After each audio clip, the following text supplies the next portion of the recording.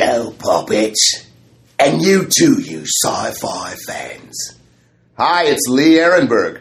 That's right, Pintel from Pirates of the Caribbean. And you're listening to the SciFi Diner Podcast. Rock on, big boy!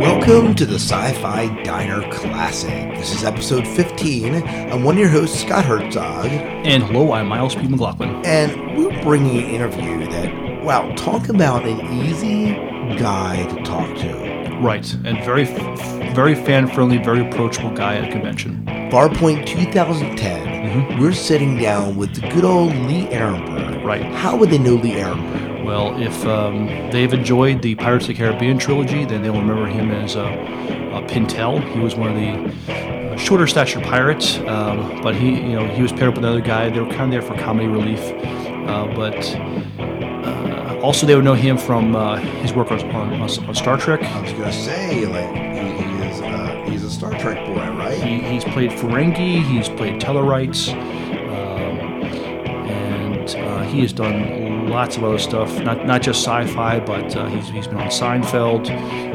Charmed. His IMDb page is a very impressive list of TV and movie credits. Yeah, he was in The Cape, the now defunct Cape, right. And he's currently on Once Upon a Time. Oh, very good. I think he'd be a good fit for Once Upon a Time. He plays Grumpy. Yeah, I think he'd do great. It's great that he has some regular work. This is a regular, reoccurring role. It's been 7 episodes. Good for him. So that's solid work for him. He typically is a bit actor. Right. I mean, probably Pirates of the Caribbean is probably his biggest work to date. But he's done lots of stuff. And the interview is very enlightening. I mean, we're kind of living in a recession right now, so he kind of gave us some hints about what's going on with... he was talking about the actors' strike and all sorts of things that went on. Right. So we just kind of sat down. We said we had a list of questions to go ask him, and we just kind of threw them out. Exactly. I mean, it was a nice conversation. I think I asked one thing on those. It was the obligatory, about being in makeup and prosthetics, and are you going to be in Pirates of the Caribbean 4? Right. The answer was no. Right. So disappointingly, but. But I think that's about it. So enjoy our interview with Mr. Arenberg himself, and if you get a chance, come to Farpoint. It's a good convention to be at. And if he is at a convention, make it a point to see him. He like I said, very friendly, very approachable. You'll have a good time.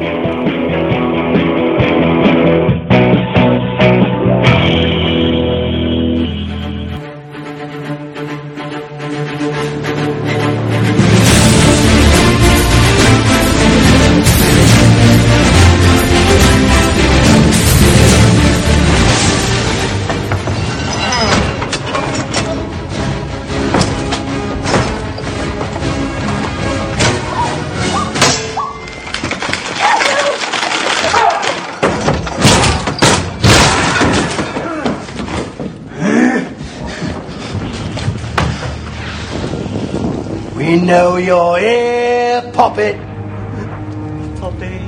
Come out. And we promise we won't hurt you.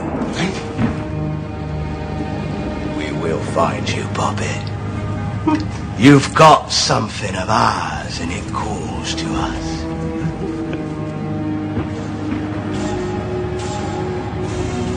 The gold calls to us. Gold.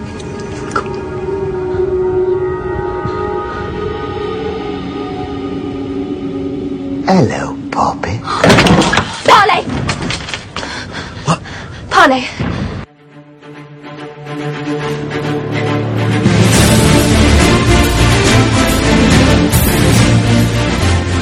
Should we talk about beyond? It's not exactly my favorite topic, but I mean, it is probably the most. After what's Johnny Depp like, I'd say that would be the most. I won't ask you that question. I knew it because the guy's a great guy. So honestly, if your fans are interested, I don't think he's a real sci-fi. He hasn't really done a good sci-fi one, has he? No, not that you consider Alice in Wonderland. that's kind of whole cloth, I think, because isn't Tim Burton like, in reverence to the Lewis Carroll, I'm kind of creating my own new kind of story, kind of an annotation of an annotation, or he redid Willy Wonka too. Yeah, but they're maybe fantasy, maybe more than anything. There were some parts of Willy Wonka that were great, but and obviously I love Johnny as a friend, but you don't really mess with an original the Gene Wilder version that it's so iconic. Yeah. Although I thought that the squirrels and what's his name? He's my buddy from the gym now. I'm spacing on his name. The little dude. Oh yeah, who played all the parts. Yeah, all the Oompa Loompas. Yeah, that was a great Deep Roy. Yes, Deep Roy. Yeah. So it was like Roy's thing. Was so much comedy in that part. Yeah, comedy, but also there's something about the lost childhood of Willy Wonka, and compared to Charlie Bucket's kind of like, here he has nothing, but he's still able to make something out of his childhood, and I think that's why he ends up at the chocolate factory. Right. It's, obviously Roald Dahl probably came from a tough upbringing, potentially. At least that's what he sort of, makes you think. Yeah. I think, wasn't the new movie, I was told, was a little more closer to the book, I think. You mean this one, or you mean the original? I mean his version. Tim Burton's was. I'm going to say that sounds good. Because the thing is, because I think I must have read the book when I was 12, right? And that wasn't something I needed to reread before I saw the movie. Right. So I don't know. You know what I mean? Either. You point that. What's interesting to me is that how the studios are not really going after books as much right now as they are kind of old TV shows or comic books. I know. Because I think a book's tougher to adapt, and there's those comic books you can pretty much go whole cloth and create a whole new world, or based on just maybe one image of a character or one concept of a character. So they're redoing the A-Team. Yeah. Mm-hmm. But I think that'll be cool. Me too. Because the original show was kind of like, come on, it was so cheesy. It was very The best part of that was Mr. T. That's what I thought. I have some good Mr. T. I did a movie, not really sci-fi, but it was a movie called Freaked. Okay. Which was done by Alex Winter from Bill and Ted's Excellent Adventure and his old directing partner, Tom Stern. And in it, basically, Randy Quaid runs this weird freak show, and everyone that kind of comes to check it out gets turned into a freak. Mm-hmm. So Mr. T's the bearded lady. I played this guy called the Eternal Flame. Always had a flame out my butt, like Lepet. I know. Yeah. My so we had sort of a Hollywood Squares bit. I know. All in, like Secret Squares, like totally. So Mr. T would always invite me into his trailer, and he'd be like, "Lee, we won't come to my trailer and listen. We'll drink some champagne and some Dom Perignon. We'll listen to Reverend Louis Farrakhan." He's like always trying to get me to come in there and listen to this other dude named Reverend Jasper Williams, fiery preachers. I love it. Mr. T's one of the good guys, because he is larger than life. And if you think about that story, they should do the Mr. T story, because he came from like the toughest parts of Chicago, South Side. Mm-hmm. Now all I can remember is when he was at his height. There's Nancy Reagan. He's dressed as the White House Santa, and Nancy Reagan is sitting on his lap. Can you believe? That's Mr. T. Yeah. That's from that's a Ronald Dahl story all over again. Well, in a way, it's a bootstraps. You come put yourself up from the bootstraps and end up kind of. At the pinnacle, at least of. If you think about, the rise for him. He had all that gold, right? And he let me try it on. It was like 16 pounds of gold. And I was like, dude, $1,000 an hour. I couldn't even imagine. Back then, I think it was like $750,000 worth of gold. Now, that's when gold went up. It's ridiculous.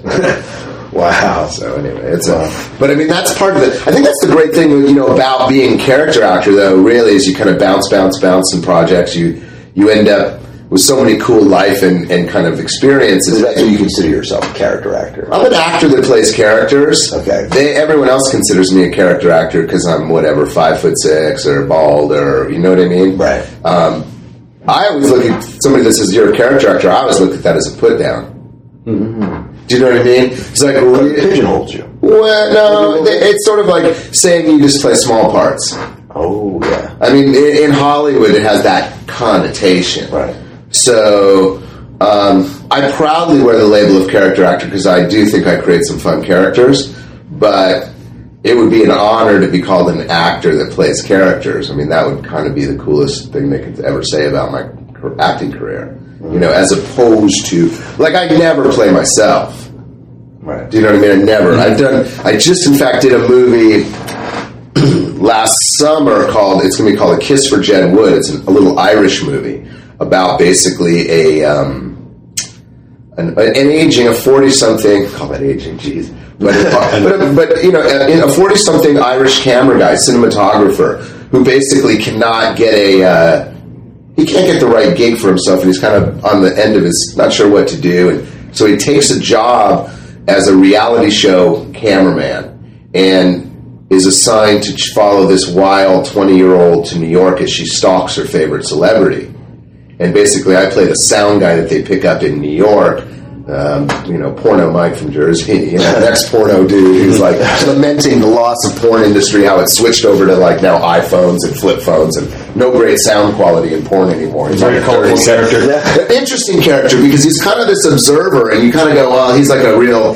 There's not much to the guy, and then as you get to know the guy, his observations are pretty spot on, and also there's a depth and a compassion for the other guys. And he ultimately encourages his buddy, and then at the end of the movie, they kind of go off together to do the Irish Guy's fantasy film, which is a Civil War movie about Irish, what do they call it, the Green Badge of Courage or something. Okay.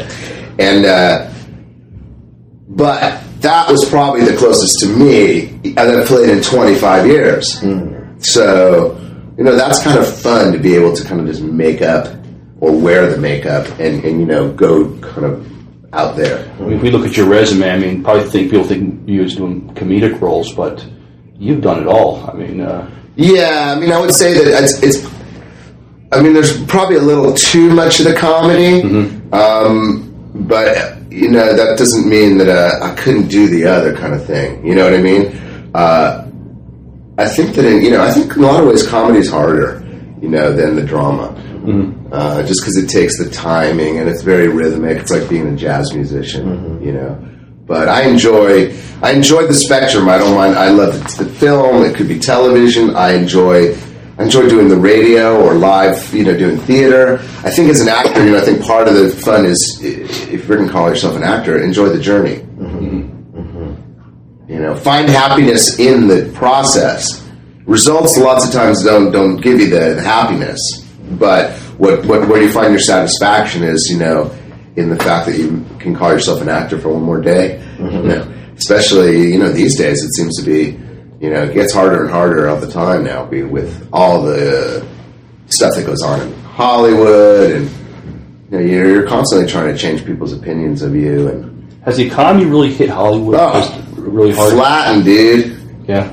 We started with the writer's strike. I know. And when the writer's strike happened, that gave the studios and all the executive producers a chance to jettison a lot of production deals, chance to cut a lot of people loose.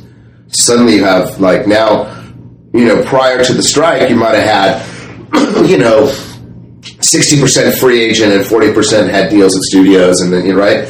Now I'd say 85% free agent. Then the hedge funds and all the money died. So the independent filmmaking can't get financed, right?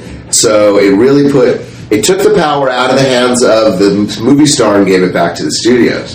The other thing that's happening is studios aren't ponying up the huge upfront fees for the big stars. They're saying, I mean, obviously a Johnny or the ones they truly know are megastars, which there aren't many.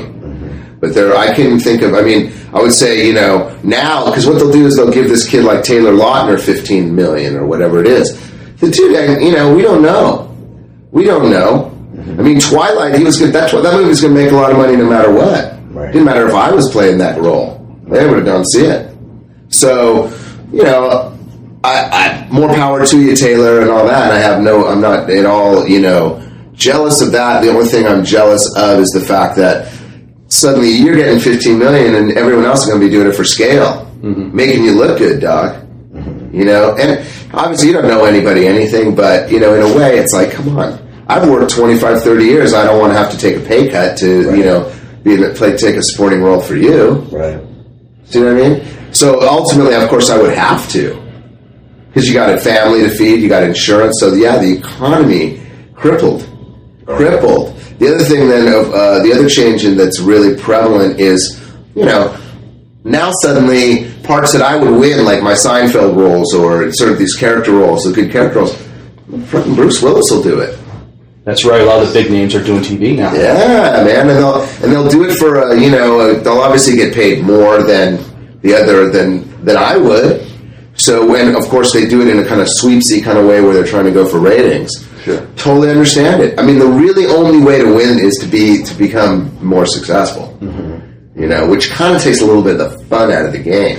It makes it work. A little bit, doesn't it? It is work, man. Tell us a little bit about Pirates. We discussed briefly before we started recording here. Tell us, what's been going on with Pirates for you? Well, I mean, the Pirates 4 is not looking good for me. So, I mean, basically, we are OU Teetle on that. Okay. Which, it's been a great ride. I'm completely, totally disappointed, but I mean, what can you do? The honest thing is, hey, they're saying they bought this book, they have all these characters, they don't want to just waste us in the background. And I'm like, dude, waste me. Yeah. But that's what the writer, that's what I heard, and I'm okay with it, I would think, though, that with a new director, maybe he wants his own brand of funny, kind of stuff, or... Do you think they'll change the tone of the movie? I mean... you know what?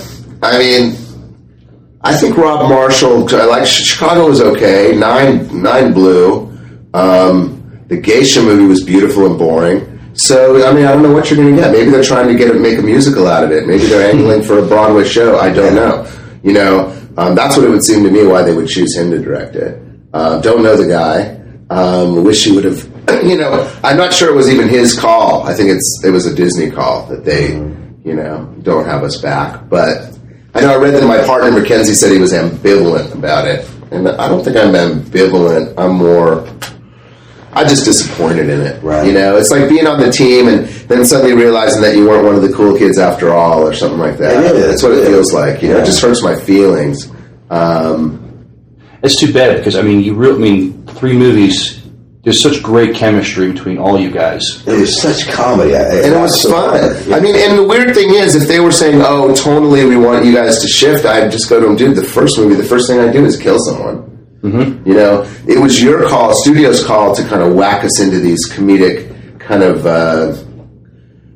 commentators on the action, right. Kind of a Greek chorus. I mean, in the first movie, we're sort of funny bad guys with a lot of bad in us. Mm-hmm. So, I mean, obviously we could have done that, but it's one of those things. I wish them all the best. Hopefully they can, hopefully I don't find out in the first 4 seconds of the movie, Pintel was killed. Mm-hmm. And I don't get my screen death, or I'd rather have them say I'm like running a pub on some island, so theoretically they could stop by for a rum or whatever, maybe figure a way to get us back in. Do you think you're going to try and explain it? I don't know. It's an interesting question. I don't know. Maybe, probably not. Yeah, they could just pretend you weren't even there. Yeah, but it's ironic that like the last thing in the movie of the third one is, okay, we're all chasing with the map and him, and we're going after, although it was convoluted, we're going after that Fountain of Youth concept, and then this book, I think, is sort of based on that.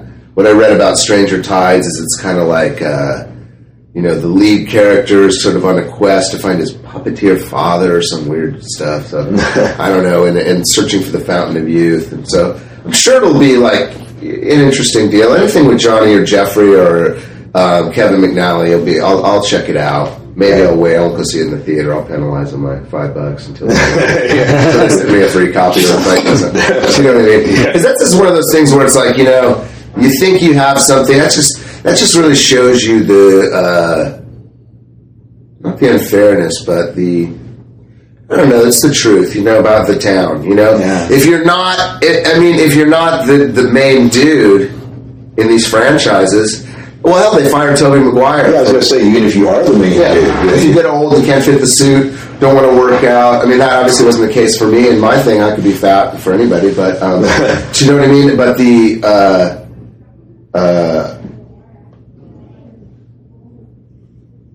unfairness is not. Nobody ever said it was fair. Right. So I'm okay with that. My thing is, let me land something else. It's hard to see the other door opening when you're staring at the one that is closing. Right. Yeah. And that's tough. And, I mean, half the time you feel like crying or yelling or smashing something. So it's just passion. Well, on an emotional level, I mean, all you contributed to the success of the Pirates. They were big gigs that was a big gig for me. That was definitely, it's definitely why I'm here. It definitely was.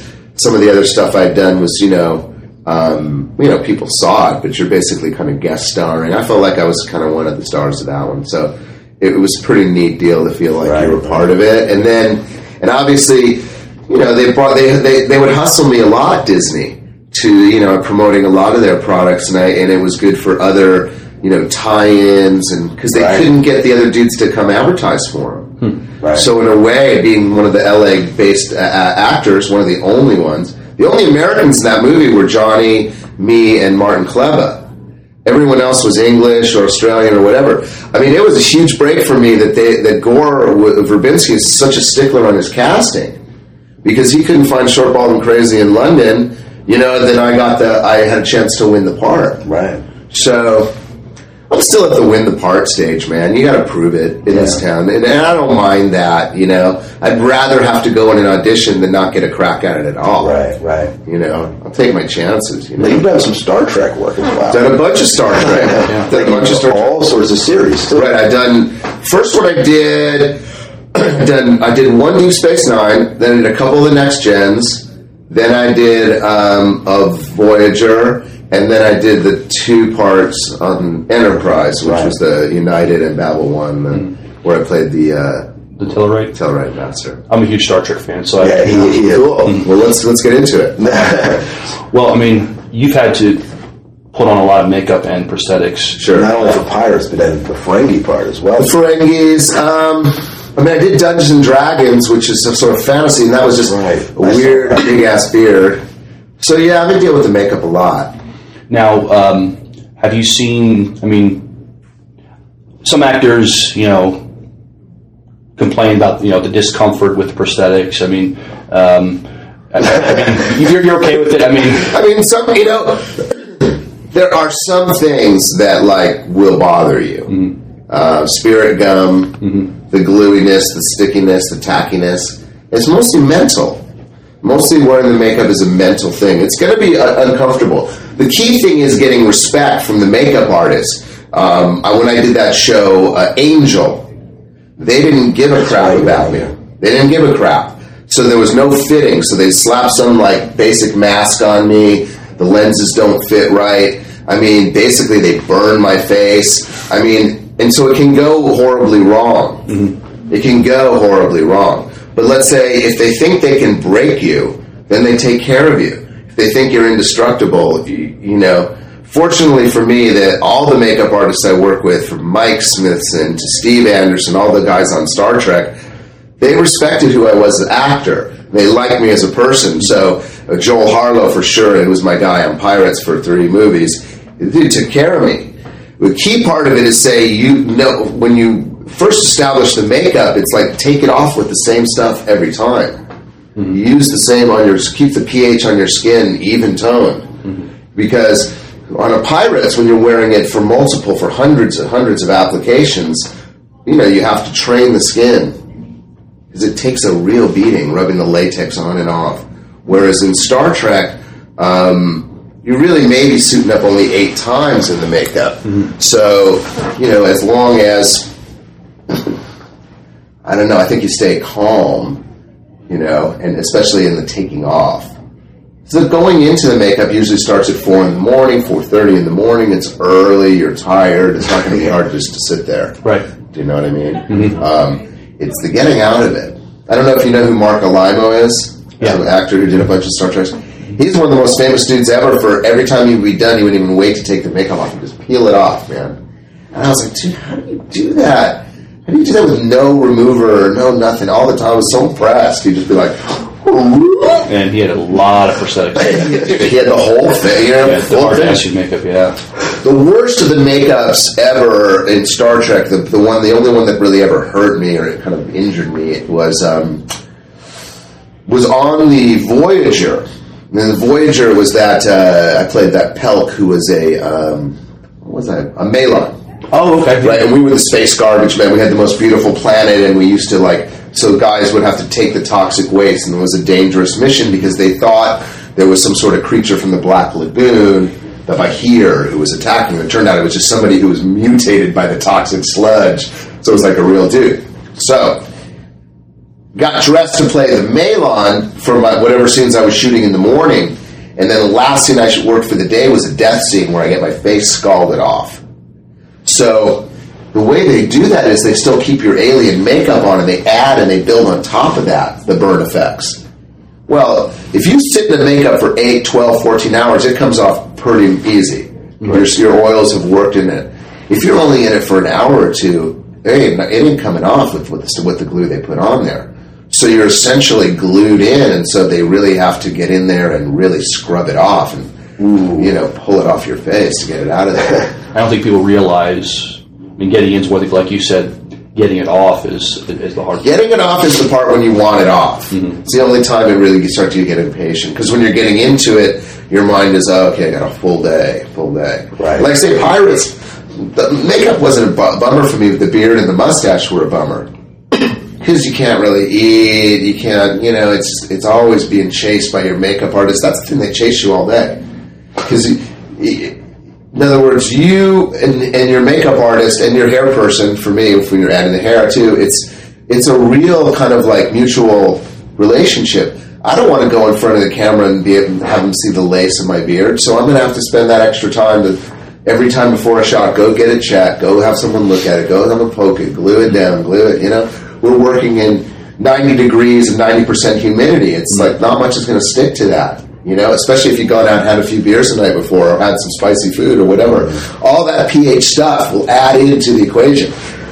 So that's why, these guys that do a 7-year run on a Star Trek and, Ethan or some of these characters that wear a lot of the makeups over it, man, they burned that dough. They burned that mansion on the hill. Whereas some of the guys, hey, if you're just a Dominic or someone who gets to kind of put a little powder on, I'm like, dude, I don't know if you really earned your mansion. It's true. Yeah.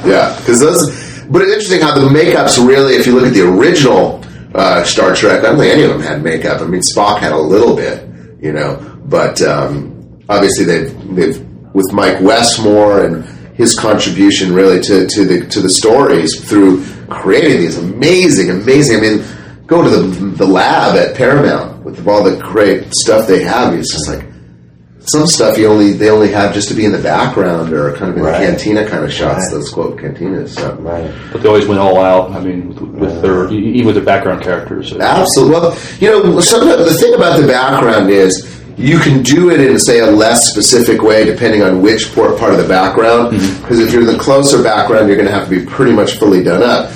So the further back, you might be able to get away with the people in the very back just because of the way camera is. It can only focus won't be able to focus on that whole depth of field. So, but for most of it, they go through it, and they go through the same thing, Yeah. And then, of course, they have the girls always look good, the bodysuits.